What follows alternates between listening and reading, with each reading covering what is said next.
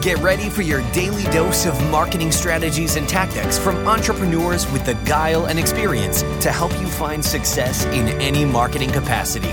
You're listening to Marketing School with your instructors, Neil Patel and Eric Siu. Hey, Marketing School listeners, I have an interesting stat for you. Did you know that Walmart improved their conversion rate by 2% for every second that they improved their load time? In other words, website speed helps with conversions. In addition to that, Google uses it to determine where your site ranks in their index. So the faster your website loads, the higher you'll rank. For that reason, I want to talk to you today about a company called DreamHost. DreamHost powers the web with fast websites and superior customer service, brought to you by a team of web experts who are super committed to your success online. We've worked with them to create a special offer just for Marketing School listeners. All you have to do is go to dreamhost.com/marketing school to learn more and get your website online today.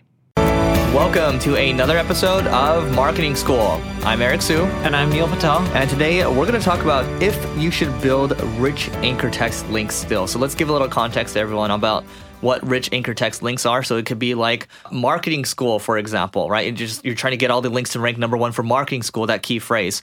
So instead of trying to do something like that, if your business is called like Neil Patel School and you try to call it Marketing School all the time, maybe you just focus on, Neil Patel School instead. What you'll find is if too many of your links are rich in anchor text and contain the keyword, like if your keyword is dog food or widgets, or you pick whatever term, if too high of a percentage are rich in anchor text, search engines will know that you're manipulating and you won't rank as high. So what I recommend doing is go to Ahrefs, type in some of the other URLs that rank at the top of page one for the terms you're trying to rank for. They'll break down their link density based on the anchor text, and they'll tell you what's healthy or what's not. If you notice the top 10 players only have that keyword in their anchor text 10% of the time, now you have a general rule of thumb that, hey, around 10% of the time is okay. Doing 30 or 40% is way above the average. It's probably going to get you in trouble over time.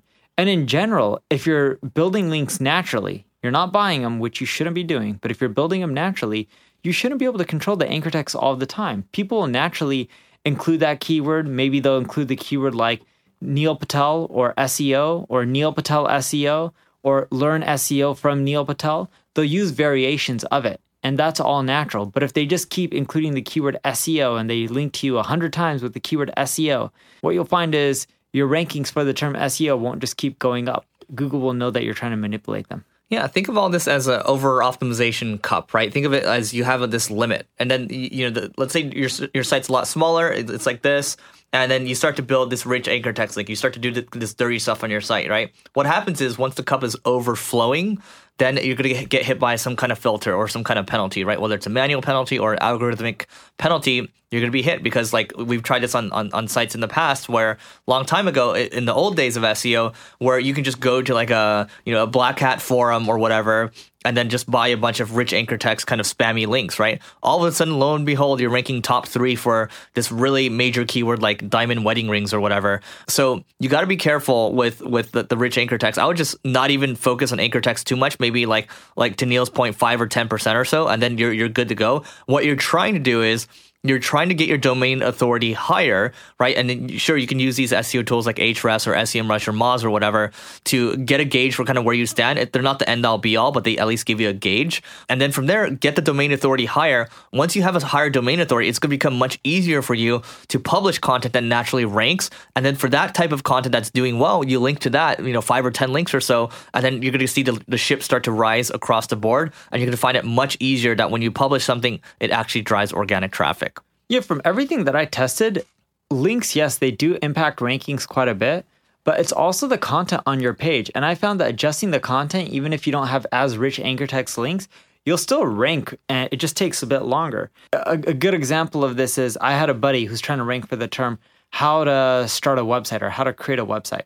And he just kept using the anchor text, and he used it so much, he popped up to page 1, but over time, he just tanked and he dropped. He built more links, richer in anchor text, but over time, he just got crushed. It's not about being the number one or having the most links. I was telling him, like, dude, 1, you went too far, and once you go too far, it's too hard to come back. 2, his text on the page sucked. It's also about the user and the scores, right? Your user metrics. If you can make sure that your content is better for the users, your title tags more optimized, people want to click through on your result versus anyone else's, you're going to get better results with the rankings in the long run than if you just focus on anchor text. Great. So I don't really have anything else to add. Do you?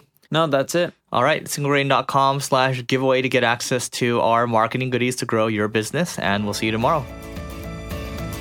This session of Marketing School has come to a close. Be sure to subscribe for more daily marketing strategies and tactics to help you find the success you've always dreamed of.